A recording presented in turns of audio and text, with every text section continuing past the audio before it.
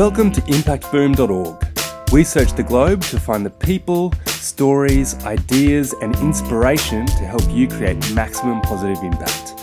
Each week, Impact Boom brings you thought-provoking interviews with world-leading practitioners passionate about creating positive social change.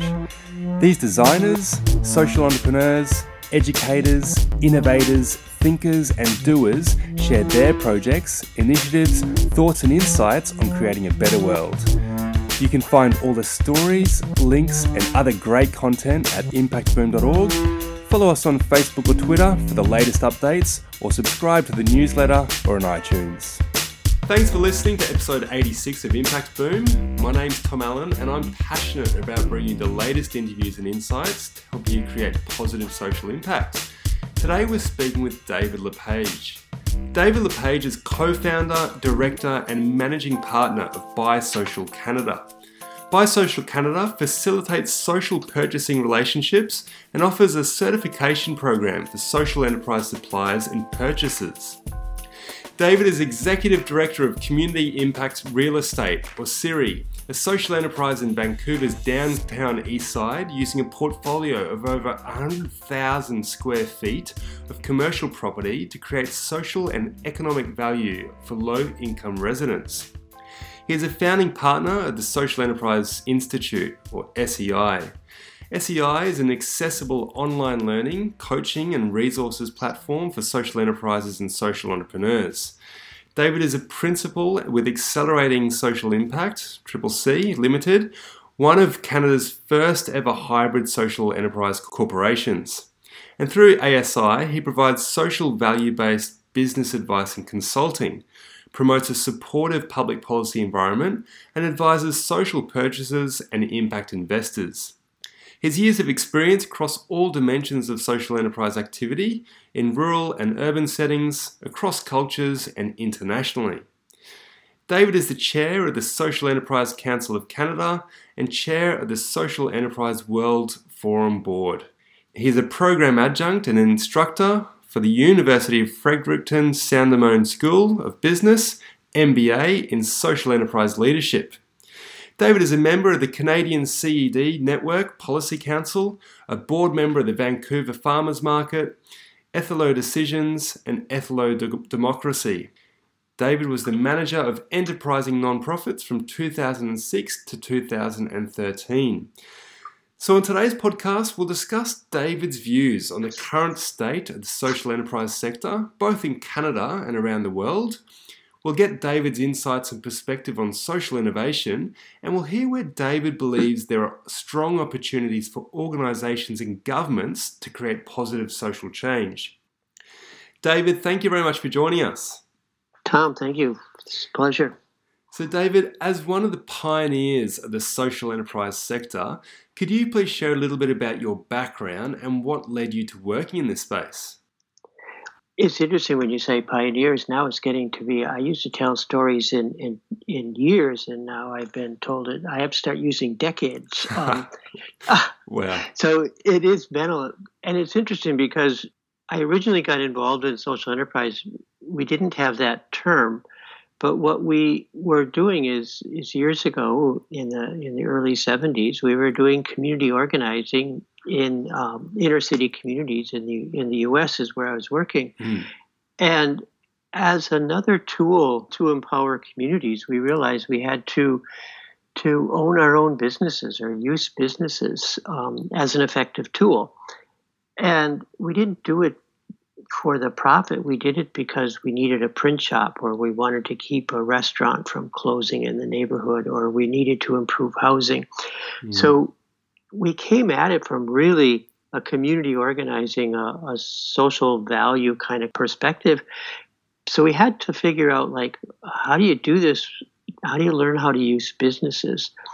Because it was a really important fabric in the community. So we had to learn that this was part of what we had to do.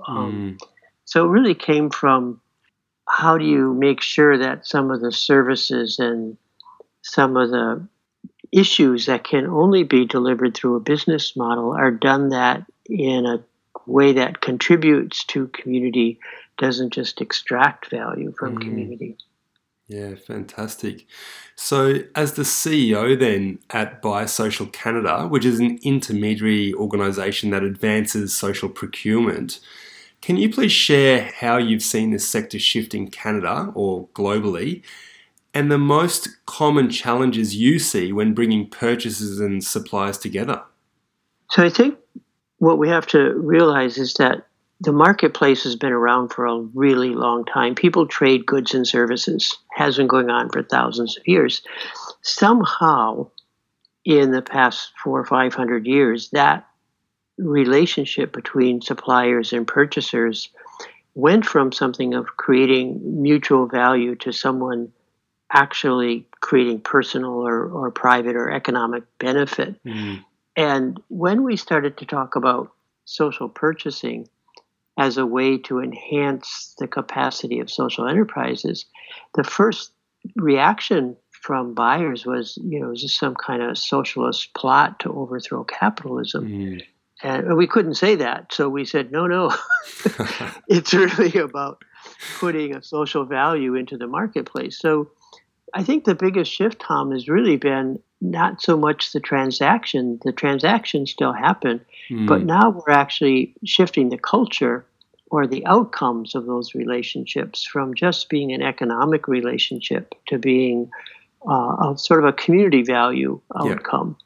Yeah. And that's not so much a technical thing as it is a cultural and a value-based model. So I think the big shift I've seen is people are starting to understand, yes, we're buying goods and services, we're competing on price and quality. We learned 20 years ago, and we're still learning how to add an environmental value. Now we're saying, and there's a social value in this relationship. And this relationship is not just a transactional relationship, it's actually a transformation piece. It's a cultural relationship. So bringing together buyers and suppliers or social enterprises and the traditional buyers, it's really recreating relationships. Yeah, it's a really, really nice way to frame it, that's for sure. So what advice then, through this such diverse experience, David, would you give social enterprises who are looking to build their revenue streams and engage with government or corporate buyers, and to further this common relationship in bettering the community or the space around them? I think we have to realize that most purchasers have been trained around getting the best quality product at an effective price, and these other things are new to them. So we really have to be conscious of that, where they're coming from. And we really have to be conscious we're working and competing in the big marketplace. So social enterprises have to be able to compete on product and service quality, efficiency, pricing, and have to be able to demonstrate their social value. So where we see the success is when we have a social enterprise that can be really clear about, here's what I deliver, here's the quality, here's the pricing, and here's the social value that comes with it. And we're seeing that as that's the model for everyone to succeed, because the buyer feels really good about the fact that they got what they needed at a competitive price, plus they contributed to the community. The social enterprise can say, oh, I got a new customer. And this is a part that's important, Tom. Every new customer is greater social value. Yeah, absolutely. And so do you see struggles sometimes in these organizations being able to communicate that effectively?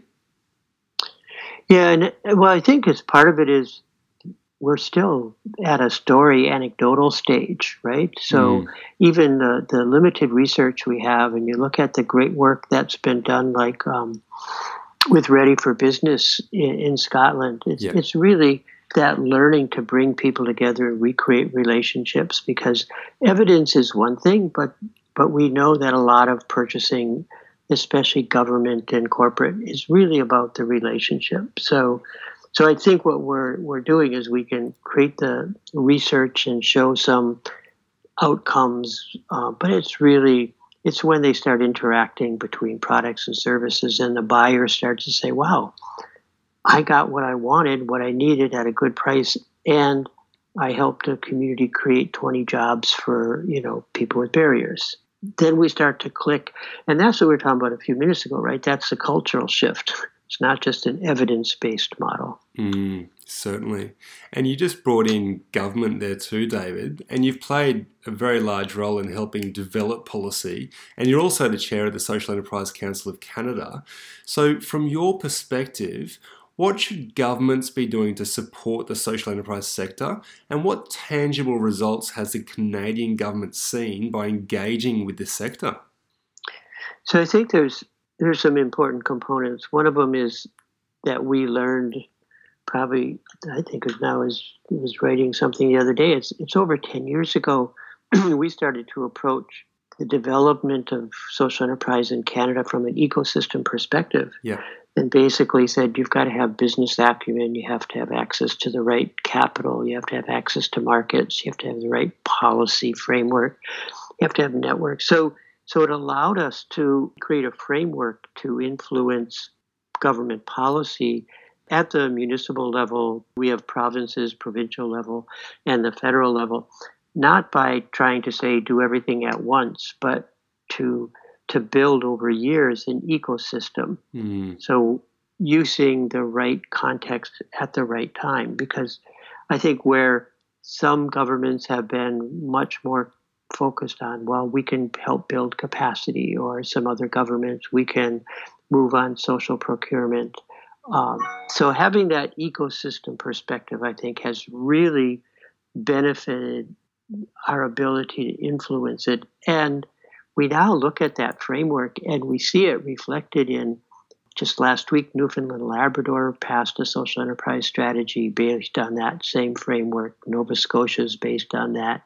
Ontario has used a lot of it, Manitoba.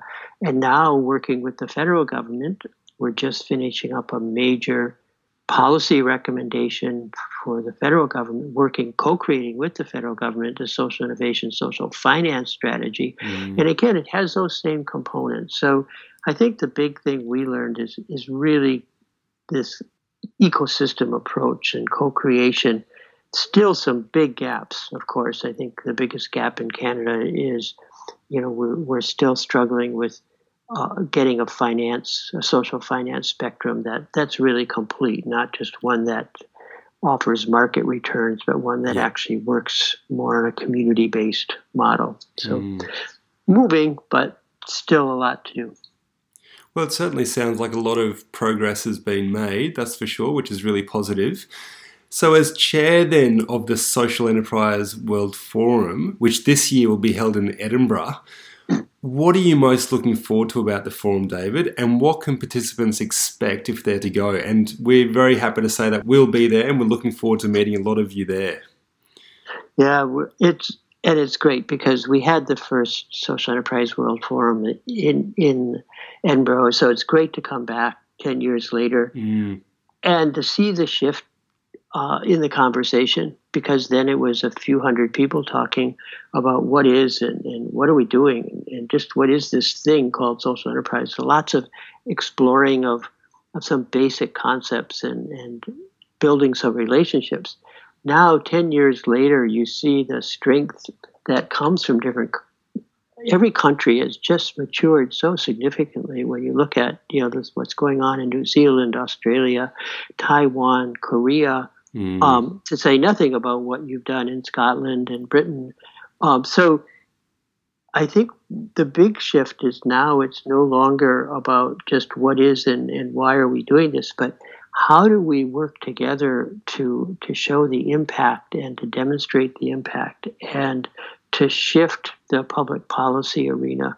I think the Social Enterprise World Forum, the greatest benefit has been the ability to move from country to country, from continent to continent, and the legacy impacts. I mean, I think of Canada. It was like in 2013 when we hosted the Social Enterprise World Forum to get a federal minister to stand up in front of the global community and say, we support social enterprise, was a significant legacy. And we see the development that's happened.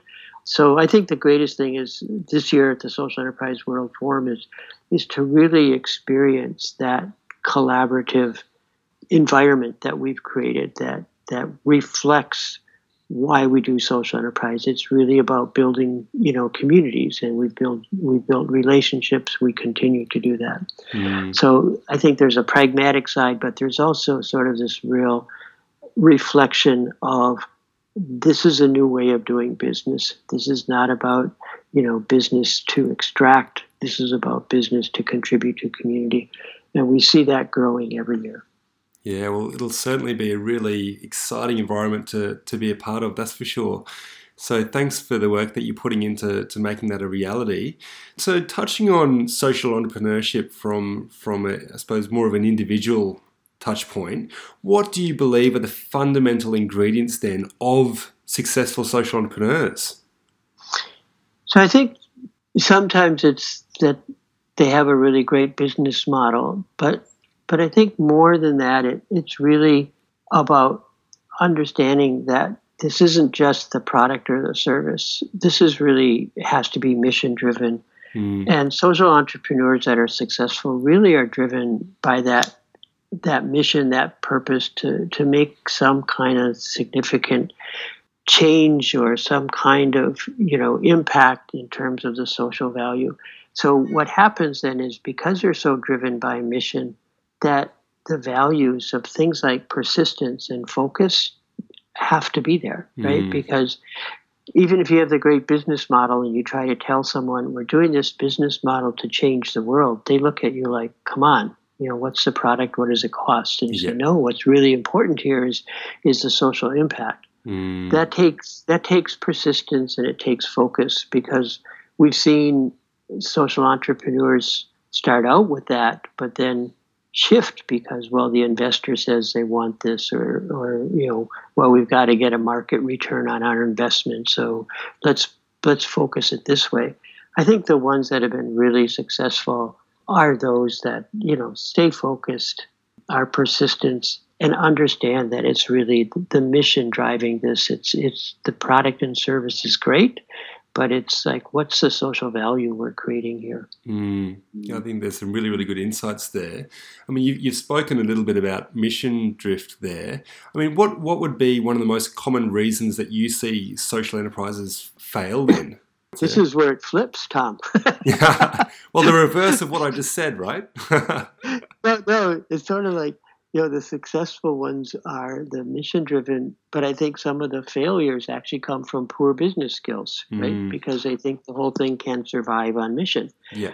And if you're, let's say, in the construction business or the home repair business, you got to do a really good job. If you're in the food and catering service, you've got to do excellent food at a competitive price, regardless of your mission. So on the one side, we have to be really mission driven, but if we don't blend that with really good leadership and good business skills, we're just not going to be successful. So I think the success side and the failure side is that capacity to blend a focus on social outcomes or social value, but to make that and to deliver that in such a great business package that people want your product or service, which creates the social value.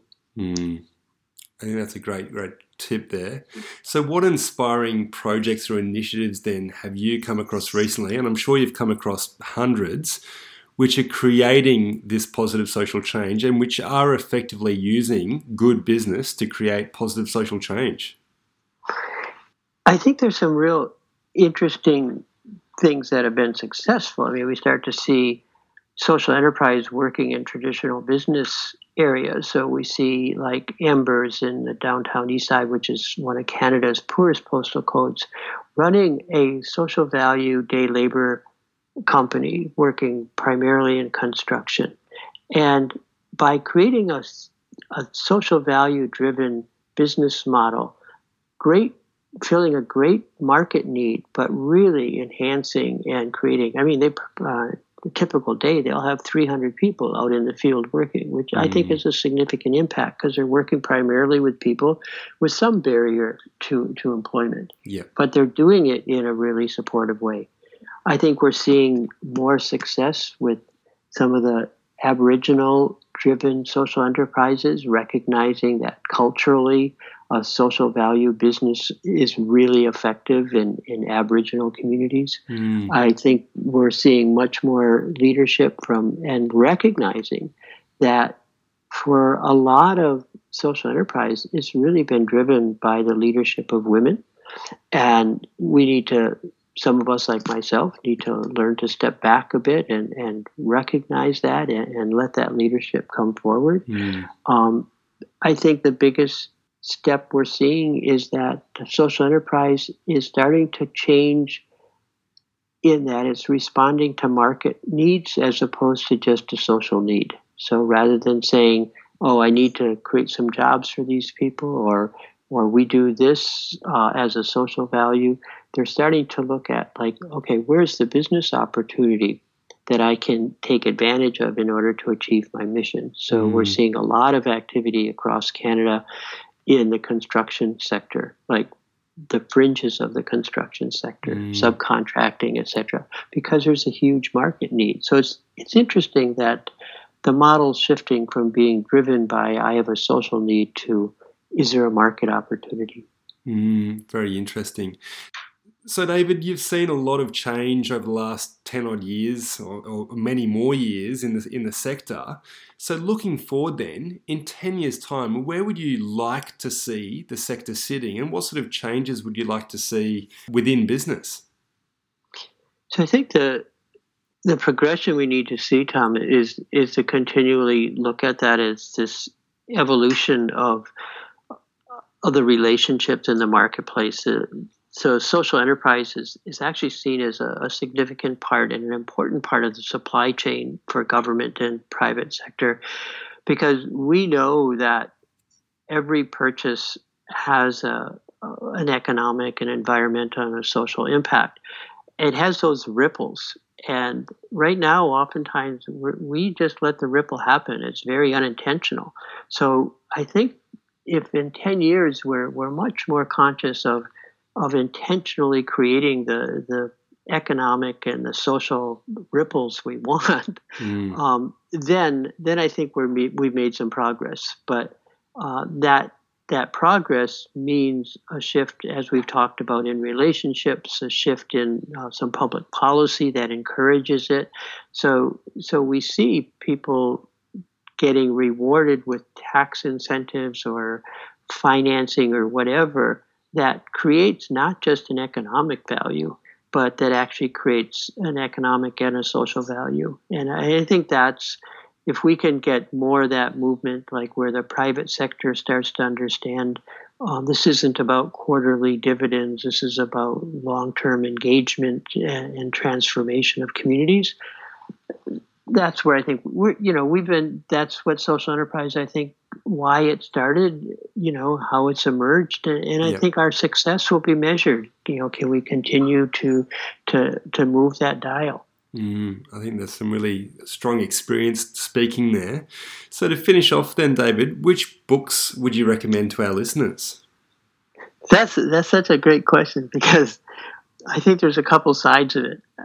I have some authors that I really like, and it's like they aren't social enterprise authors. It's like I really like Saul Alinsky, one of the original community organizers, great history. People like Peter Drucker, from the management side.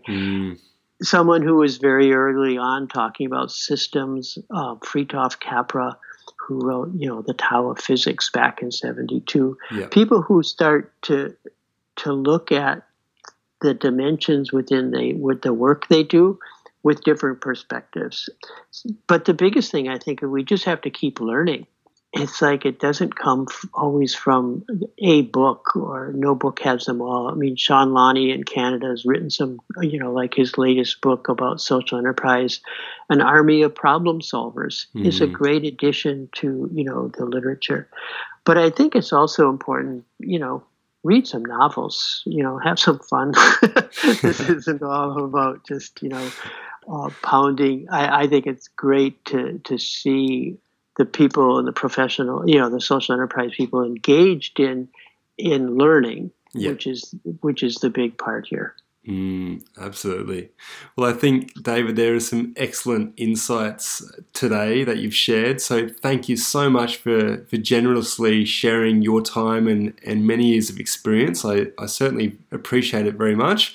We'll look forward to seeing you at the Social Enterprise World Forum in Edinburgh in September. And until then, thanks so much, and we'll certainly look forward to touching base again in the future with you. And thanks for this time, Tom, and thanks for all you're doing to support the Social Enterprise World Forum. We really appreciate your efforts. It's certainly our pleasure.